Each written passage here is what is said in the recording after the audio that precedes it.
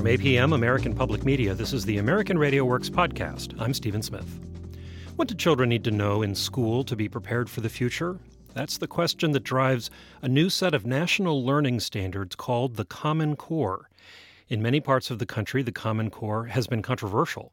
Proponents believe that the standards will provide educational continuity across states and help prepare students for a competitive global economy.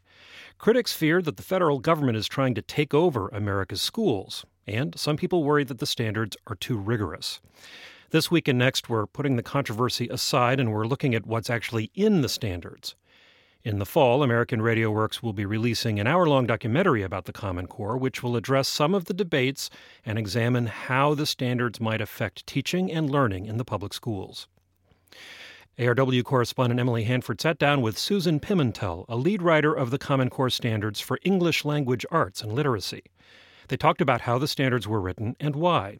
Hanford began by asking Pimentel to define the Common Core. The purpose of the Common Core state standards was to really look at what students need to be prepared for college and careers, because we have so many students who follow all the rules, take all the courses they're supposed to take, pass all the tests they're supposed to take, apply to college, get into college, only to find themselves in remedial courses. And so many of those students never actually finish to get a college degree. So the point was to really focus on what is it that we know that students need to be prepared for college and careers. So one of the things that I hear a lot from teachers, especially teachers in schools that have a lot of kids from poor families who may be behind, is that literacy education in the last 10 years or so had become very focused on a narrow set of sort of skills or strategies. Like this week we're going to teach character traits, and next week we're going to teach similes, and then we're going to spend some time making sure everyone knows the main idea. So you're nodding your head and saying, to what extent is Common Core a reaction to that particular trend in education? Well, I will say that the Common Core is a reaction to a couple trends in literacy. One is that we have not made any progress at all. When you look at the gaps between African American students and white students, when you look at the NAEP assessments, the National Assessment of Educational Progress, the results have been very flat. No matter how much attention and how hard teachers are working, it's been very flat. And one of the things that the Common Core says, and really makes the text the centerpiece, because it is through the text and through complex, rich, quality texts that students build their vocabularies, that they build their knowledge, that they get the concepts that they need. They begin to understand what complex syntax looks like. So the Common Core really said we need to put text at the center, and then we need to be asking students to draw evidence from those texts, which is not what has been the usual practice over the past 10 or 20 years. Let's talk about the standards themselves a little bit. These are standards for English language arts and literacy and history, social studies, science, and technical subjects. So what does that mean, and why is that the way the standards are? The reason we decided to put together literacy standards in those disciplines is because we know that when students get into college or they get on the job, they aren't just reading literature or even literary nonfiction. They are being asked to read informational texts and technical texts in those disciplines. And we know from the research that students reading informational texts, and especially technical texts of one sort or other, is more complicated and challenging for students than reading literature. Now, that's a generalization, but the point is that when you're reading literature, they have a narrative structure to them, right? So there are characters, there's a conflict that develops, or challenges, there's a plot, there's a setting, the characters move through that, and then there's some sort of resolution that comes at the end. When you get to informational texts, and you even get to the difference between science texts and history texts, they're written in different ways with different informational text structures, and the text structures can even change. So you can move from a problem solution to a cause and effect to just an explanation. And so there was a sense that if we're talking about students' reading abilities and their writing abilities, and to be prepared for any number of professions, that we needed to really look at literacy in the disciplines as well. So can you just briefly describe how are the standards organized? So the standards are in ELA literacy are organized around what we call a set of anchor standards.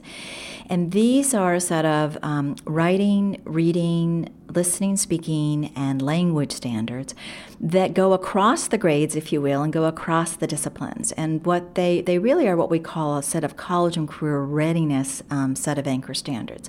And there are 10 in reading and 10 in writing, 6 in speaking and listening, and 6 in language. And then within that, you have corresponding grade-specific standards. Well, I know all of these anchor standards are very important. I've been hearing a lot about standards 1 and 10, and I've been hearing a lot of arguments saying those are kind of like look at 1 and look at 10. So can you read reading standard 1? Sure. Reading standard number 1 is read closely to determine what the text says explicitly and to make logical inferences from it. Cite specific textual evidence when writing or speaking to support conclusions drawn from the text. And actually, let me ask you that. So someone hears that, and they might say, whoa, how can a kindergartner do that? So a kindergarten can do that by you ask students questions about a text, and then you ask them who, where, what, why, questions about a text. Students may even have some of their own questions about a text, and then you ask them for the answers, and then you ask them how do they know. What are the details in the text that tell you why a character is feeling this way or taking this action? And this can be done, a child in kindergarten who may not be able to write very well. How do you deal with that?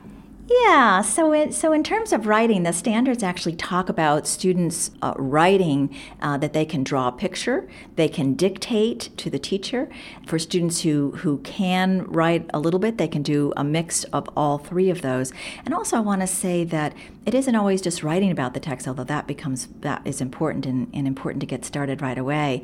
It's also about having rich discussions in class so you can hear what your fellow students are saying and then add to what students are saying. So rich discussions are equally important. So what about Reading Standard 10? Can you read that one, the anchor standard? Yes.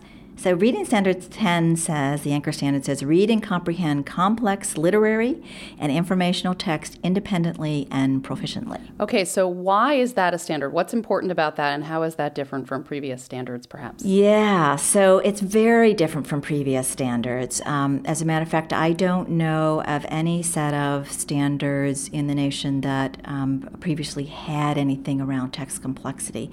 The reason we included text complexity as a key for two reasons. One was the ACT research called Reading Between the Lines, which showed that what was most consequential for students in terms of their proficiency and ability to handle college-level work or college-level reading was the complexity of the text that they were able to handle. So just to say it, if you took the two of us, Emily, and we both were able to find the main idea or central idea, we were both able to determine what the author's claim was and what the reasoning and evidence were to support the author. And you ended up in freshman classes and were having success, and I ended up in remedial courses. The difference between the two of us would be that I could find the main idea and the author's claim, but not on college-level text. I could only find it on lower level text.